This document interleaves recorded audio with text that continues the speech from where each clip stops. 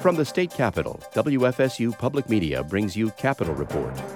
Lawmakers soon return to Tallahassee to tackle a potential property insurance meltdown. But will they be able to fix the problem? Nothing is going to change immediately. In fact, we anticipate rates for Florida homeowners will continue to increase. Also this week, could the Florida legislature move to further restrict abortion when lawmakers gather in 2023? Some people think they should. Well, I actually was one of those babies. My father had to go to the hospital and decide which one was going to live. We'll also see how the Deepwater Horizon oil spill is still impacting sea life in the Gulf of Mexico more than 20 years after the fact. And we'll find at least some of the younger members of the Seminole tribe are eager to share their rich and unique heritage with the outside world. I'm Tom Flanagan. This is Capitol Report. Florida lawmakers are meeting in Tallahassee in a couple of weeks to work on the state's crippled property insurance market, which took another blow after Hurricane Ian destroyed thousands of homes in September. As insurers leave the market, homeowners are paying more for coverage. Valerie Crowder has more on what lawmakers might do. No draft legislation has been filed ahead of the upcoming session, but new GOP House Speaker Paul Renner recently offered reporters a few clues about what lawmakers might do to stabilize the state's property insurance market. I think we're going to look at the kitchen sink, frankly, of options and look forward to hearing from all of the members in the House as well as the Senate.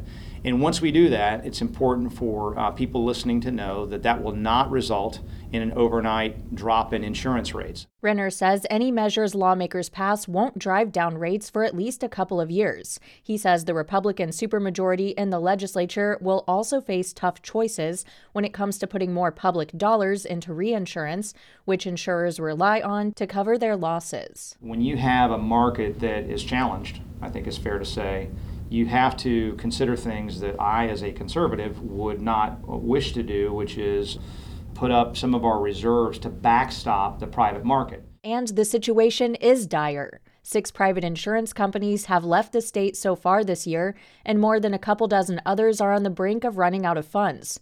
The Insurance Information Institute is a nonprofit that researches industry trends. The institute's Florida spokesman Mark Friedlander says the average price of premiums in the state went up by 33% this year, and that number is expected to rise to above 40% next year. And there's a variety of factors there, the continuing issues of litigation abuse and roof claim abuse, combined with Hurricane Ian losses, combined with the higher cost of reinsurance. Data from the state's Office of Insurance Regulation shows 76% of the nation's homeowners' lawsuits against insurance companies are filed in Florida. Yet the state accounts for 8% of all claims in the U.S. Friedlander says the insurance industry wants lawmakers to end what's known as one-way attorney's fees, which property insurance companies are required to pay anytime they lose their case. And Florida is very liberal when it comes to those fees compared to other states. So as a result, once again, it's an incentive to sue insurers, which we don't have in other states because of much stricter regulations. Friedlander says last year there were 116,000 lawsuits filed in Florida against insurers. That estimate for this year was 130,000, but that was before Hurricane Ian. Friedlander says with so many lawsuits in the pipeline, the market is unlikely to stabilize anytime soon. Any changes in the laws will not impact any lawsuits that have already been filed. So you've got to work your way through the system. Sometimes lawsuits could take several years to play out in the court system. So nothing is going to change immediately. In fact, we anticipate rates for Florida homeowners will continue to increase into the coming year. House Speaker Renner recently told reporters lawmakers could consider ending one-way attorney's fees when they meet later this month. Yeah, I mentioned the kitchen sink. That's in the sink of things we're going to discuss. I don't think any decisions have been made, but it's certainly one that people point to as Florida being a bit of an outlier in how we operate. Another big issue lawmakers could address is the growing number of homeowners getting their coverage through the state-backed insurer of last resort. Citizens Property Insurance Corporation has been growing at a rapid pace as rates go up in the private market. Former state senator Jeff Brandes has been a major champion for property insurance reform for years. The big problem Citizens has is that it's a predatory competitor. Their prices are not set by actuaries, they're set by politicians. Brandes says Citizens rates generally range from between 30 and 50% below market value, depending on where a piece of property sits. He says capping the rapid growth of new Citizens policies is among the issues that lawmakers must address to help the market. Brandes was in office when lawmakers met earlier this year with the goal of fixing the insurance market. He says they fell short. They frankly didn't do enough. They knew what they needed to do, but they were unwilling because of politics and because of an election year to do the things necessary in order to truly fix the market. They no longer have that option to wait and to punt.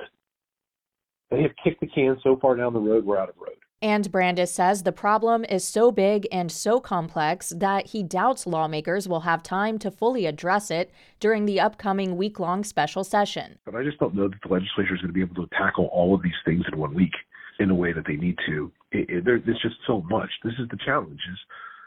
This patient is very sick and needs multiple surgeries in order to survive. Brandes says he wouldn't be surprised if lawmakers try to tackle the biggest issues later this month, but he says they'll need to follow up with more solutions when they meet again in March for the 60-day regular session. I'm Valerie Crowder.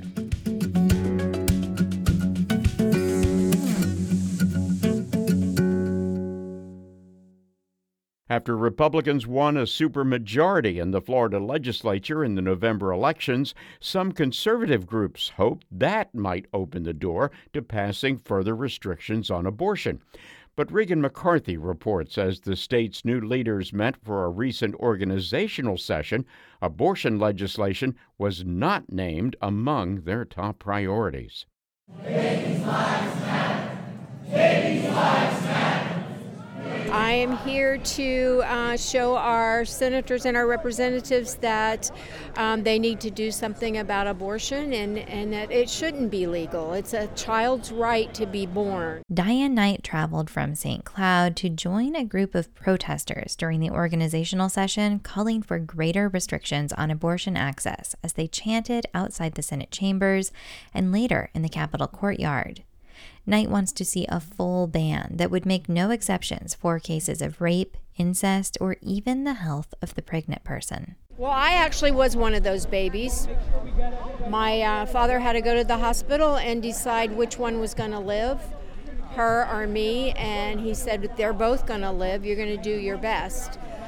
So I think that is something totally God, and that's where it needs to stay. But in the Senate chambers, the tone was different. New Senate President Kathleen Passidomo said she had not even realized the protesters were outside. I was so wrapped up in what was going on and so nervous and whatever, I found out that they were here afterwards. Some lawmakers have suggested reducing the 15-week abortion ban passed last session to a 12-week ban.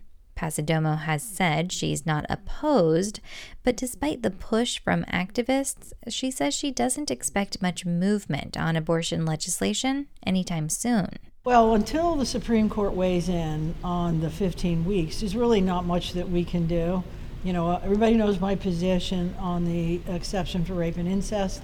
I wanted to get that in the bill. Well, when we did the 15 weeks, it didn't get in the bill. But there's really nothing to do until the Supreme Court rules. New House Speaker Paul Renner acknowledges there's now a pro-life majority in the legislature, but I can guarantee you that members on both sides have very different opinions about what it means to be pro-life. Florida passed a law last session that bans most abortions after 15 weeks of pregnancy. It makes no exceptions for rape and incest, but does make exceptions for when the person's life is in danger or in the case of certain fatal fetal abnormalities. That law is facing a challenge before the state Supreme Court. Florida justices have found in the past that a part of the state constitution that protects a person's right to privacy protects their right to seek an abortion before viability. Some expect the new, more conservative justices now on the bench to overturn that finding. I'm Regan McCarthy. A federal courtroom in Tallahassee this week served as the arena in which suspended Hillsborough County State Attorney Andrew Warren continued to bid to get his job back after his controversial shelving by Governor Ron DeSantis. DeSantis accusing the prosecutor of incompetence and willful defiance of his duties, issued an executive order on August 4th suspending Warren, a twice-elected Democrat. The order pointed to a letter Warren signed pledging to avoid enforcing a new law preventing abortions after 15 weeks of pregnancy. U.S. District Judge Robert Hinkle, who heard the case, said he may not have time before December 19th to fully delve into the allegations that the governor's action violated Warren's First Amendment speech rights. The federal judge said it could be weeks before he releases a decision. And pointing out that protests are an essential way for citizens to petition their elected officials, dozens of people appeared at a State Department of Management Services meeting this week to challenge a proposal that would restrict the way protests can be conducted at Florida's Capitol complex.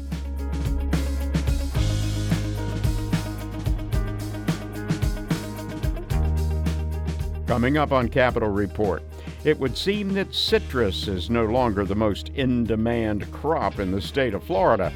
I think every cannabis company in the country wants to plant a flag in Florida. I mean, it's a very large state. We have a lot of retirees here. You know, for a cannabis operator, it checks a lot of boxes in that regard. We'll embark on a unique fishing trip trying to determine the lingering impact of 2010's Deepwater Horizon oil spill on the species that inhabit the Gulf of Mexico. You know, you bring the fish to the boat, you think you're ready, you grab the leader. Yeah, that should be good. You're not paying attention. The fish now jerks on the leader, you break the leader. And we'll learn that the traditional ways of Florida's Seminole tribe are still finding resonance in a new generation.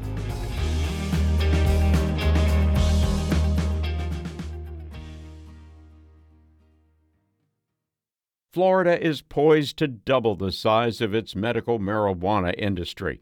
A 2017 law requires the state health department to grant new licenses as the number of patients increases. In the Deeper Dive with Derek Cam podcast from City and State, Florida, attorney and cannabis law expert John Lockwood discusses expanding Florida's market under what's known as the industry's vertical integration system. Here's an excerpt. We have right now 22 licensed medical marijuana treatment centers. That's the name that the operators have. The state is poised to double the size of the industry. You and I were chatting a little bit before we started recording about what some of the inherent problems might be in expanding Florida's market under the framework that we have right now. We have vertical integration. That means the MMTCs. I'm sure our listeners are really sophisticated, and I'm sure they know all this, but let's just go over it anyway. The operators have to grow, process, and retail or dispense products. It's called vertical integration. Very controversial, but it does make it a little bit more difficult. It does increase the cost, right? Makes it more expensive. Yeah. So the number of licenses under state law is supposed to increase as the number of patients grows. We're approaching 800,000 patients right now. So the state should have issued another 22 licenses plus one that's earmarked for a black farmer. We'll come back to that in a moment. Tell me, what is the landscape in Florida? How desirable of a market is it right now for investors, and is that going to change? There's a lot to unwrap from that. The state hasn't issued any cannabis licenses in a number of years. We've got the law that ties it to patient population. So you're right. Today we're at a scenario where there's, I think when I saw the report on Friday, we were around 770,000 patients, approaching 800. That would trigger another 4 licenses in the state. interest in the state of Florida, I think every cannabis company in the country wants to plant a flag in Florida. I mean, it's a very large state. We have a lot of retirees here. You know, for a cannabis operator, it checks a lot of boxes in that regard. You know, the flip side of that is it's a very large state. So it requires a lot of capital for someone to come into the state, get up and operational. It takes a lot of time.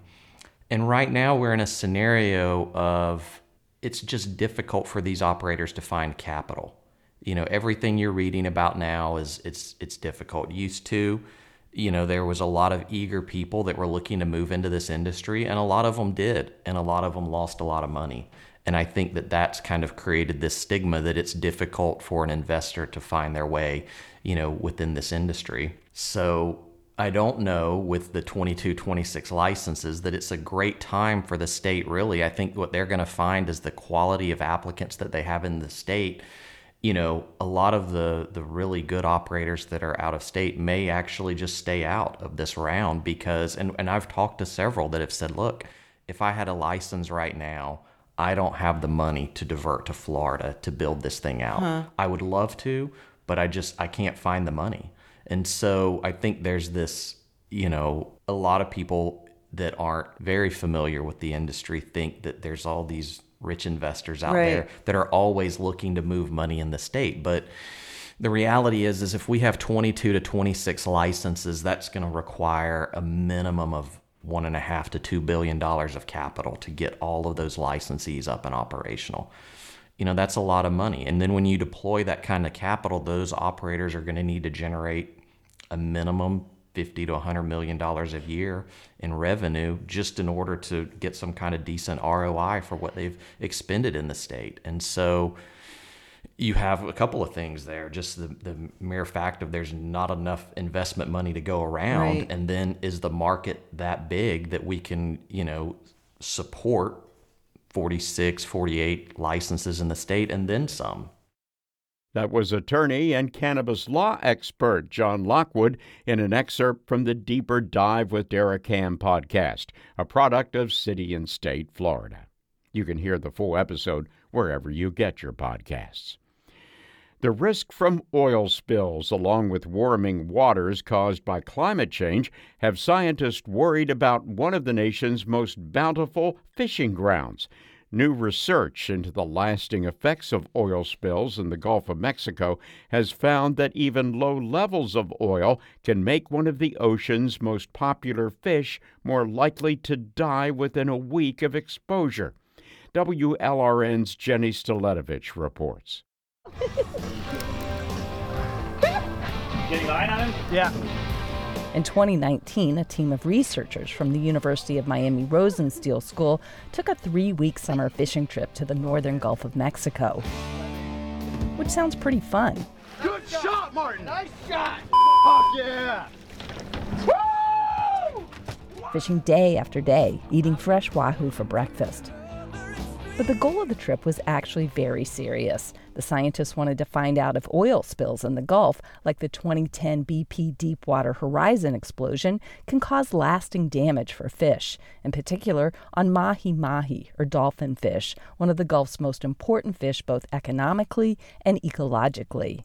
We know that oil impacts these systems. What we don't know is how much that matters to the wild populations. Martin Grossell is a UM ichthyologist whose lab conducted the research.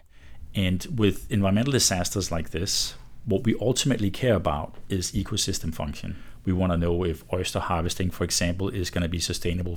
We want to know if the marine mammals are going to be okay for the decades to come after the spill. BP's Macondo well, named for the cursed town in Gabriel Garcia Marquez's 100 Years of Solitude, dumped more than 3 million barrels of oil into the Gulf of Mexico. The catastrophic spill fouled water for miles, killing whales, turtles, seabirds, and oysters. Scientists believe the oil killed between 2 and 5 trillion fish. Grossell's been investigating the damage for the last decade. He's already found that young lab-bred mahi exposed to non-lethal levels of oil can have their hearts, vision, and hearing damaged. It's very rare that we have the opportunity to then test whether those extrapolations really does matter or really does predict what's going on in the wild. It's rare because ocean research can be complicated with all the variables at play. The time of year matters, depth matters, the presence of other stressors will matter. And expensive. I'd rather not disclose exactly how much this particular experiment costs, but it's one of the it's the most expensive experiment I've ever done. The money for this project came from the $17 billion BP settlement deal. The trip also gave the team a chance to look at how climate change and warmer water are taking a toll on wild fish. Temperature can change how they spawn and even worsen the effects of oil. For the experiment, Grossel's team planned on catching a bunch of wild mahi and putting them in tanks on a boat for 12 hours. Half would go in oil-contaminated water that mimicked the spill. The other half would go in untainted water. Then they'd all be tagged with satellite trackers to record their location, speed, depth, and temperature, and let go. Sounds easy, right? But it is not. It is not. That's partly because UM's 96-foot-long research vessel was not built to catch one of the fastest fish in the ocean. It's slow and hard to maneuver, even with the best of captains, and we had one of those. So the plan was for Grossel to captain a fishing boat sailing alongside the research vessel, find the mahi, then radio back his location. They'd use the fishing boat to catch the fish, then transfer them to the research vessel, except you cannot transfer these fish out of the water. That's impossible. Right. Mahi are real wimps when you take them out of the water. That is their home court. And the minute you remove them from there, that's challenging. So how do you catch a fish if you can't take it out of the water? You don't. Instead, once somebody hooked the mahi on the fishing boat, they'd switch the line to a rod on the research vessel. To do that, they'd secure the line to a tennis ball, toss the tennis ball to the fishing boat, and switch the part of the line attached to the hook mahi called the leader. Then they'd use a sling to load the fish into a tank on the research vessel. That could be done in a matter of 5 minutes. That's if everything worked as planned. And then there are all the cases where you bring the fish to the boat, you think you're ready, you grab the leader. Yeah, that should be good. You're not paying attention. The fish now jerks on the leader, you break the leader. Or the people on the research vessel trying to hit the sports fishing vessel with the tennis ball missing. At a critical moment, lines getting tangled. So we got very good at it at the end, but it was a very steep learning curve. When they started seeing the monitoring results, it confirmed their worst fears. So it's a tougher life out there than it is in the lab, and you can see the effects of these environmental challenges much more clearly in the wild. The trackers showed mahi exposed to oil were just half as likely to survive within a week of their release compared to those not exposed to oil. Most mahi are killed by other bigger fish eating them. And remember, the lab fish have their vision and hearing impaired. So imagine trying to escape, say, a marlin or a sailfish or a shark if you're blind and deaf. The mahi exposed to oil also stop spawning. One of the reasons mahi are such a great food source is because they spawn all the time. Females in the wild release eggs every couple of weeks. Males release sperm even more frequently. But for the 37 days the mahi were monitored, the ones exposed to oil didn't spawn once. It's important to remind people what happened and that it hasn't gone away. Catherine Uden is the South Florida representative for Oceana. It just goes to show that there are so many long-lasting effects from fish to sea turtles to dolphins. It's why Oceana and 14 other nonprofits are opposing a federal proposal to expand drilling in the Gulf that's now open for public comment. The other problem is climate change. Deep water fish that feed on the surface don't do well in warmer water. For mahi, about 86 degrees is a tipping point. Those temperatures already regularly occur in the Gulf in August and September.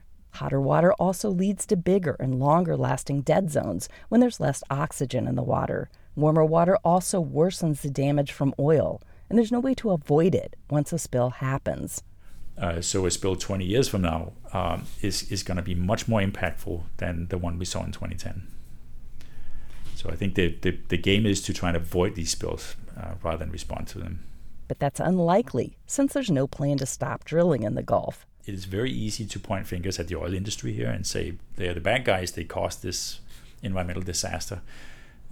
But the oil spill happens because we rely on fossil fuel. Climate change is happening because we burn fossil fuel. And the only way to stop drilling is to stop using fossil fuel. I'm Jenny Staletovich in Miami.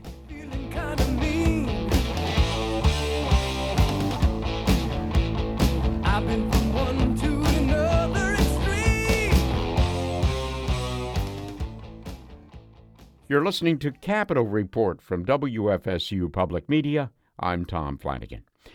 Finally this week, more than 3,000 members of the Seminole Tribe of Florida live on 6 reservations throughout the state, with nearly 700 living on the Big Cypress Reservation. Their way of life today remains a mystery to many who visit and live in Florida. WGCU's Tara Callaghan speaks with members of the Seminole Tribe of Florida about how they continue to educate non-natives about their legacy. The Seminole Tribe of Florida is a collection of people whose ancestors have been living in what became the state for over 10,000 years, yet tribe members are still answering antiquated questions. Where are the teepees? Do you guys go to grocery stores? Where are the men in loincloths? Just common tropes that people see on TV. That's kind of why I'm glad I'm in the position that I'm in. That's Chandler DeMeo, a member of the Seminole Tribe of Florida. At 20 years old, he works as an educator at the Big Cypress Reservation's Athothaki Museum. He grew up on the Hollywood Reservation and went to school in the city, so questions about his Seminole heritage aren't new. It's a little shocking at first, but I take pride in the fact that people can leave this facility and this reservation and maybe take a little bit more knowledge and have a different way of thinking when they leave here. If you're still wondering about the teepees, Seminoles traditionally use a chickee style of architecture, which is a palmetto thatched roof over a cypress log frame. DeMeo explains that chickees aren't only for shelter. Cooking chickees are kind of like the heart of the camp. When camps are set up, all the other chickees are pointed at it like an arrow. But if you look at cooking chickees, they're the only ones that are built different because they have a pocket on the let the smoke out.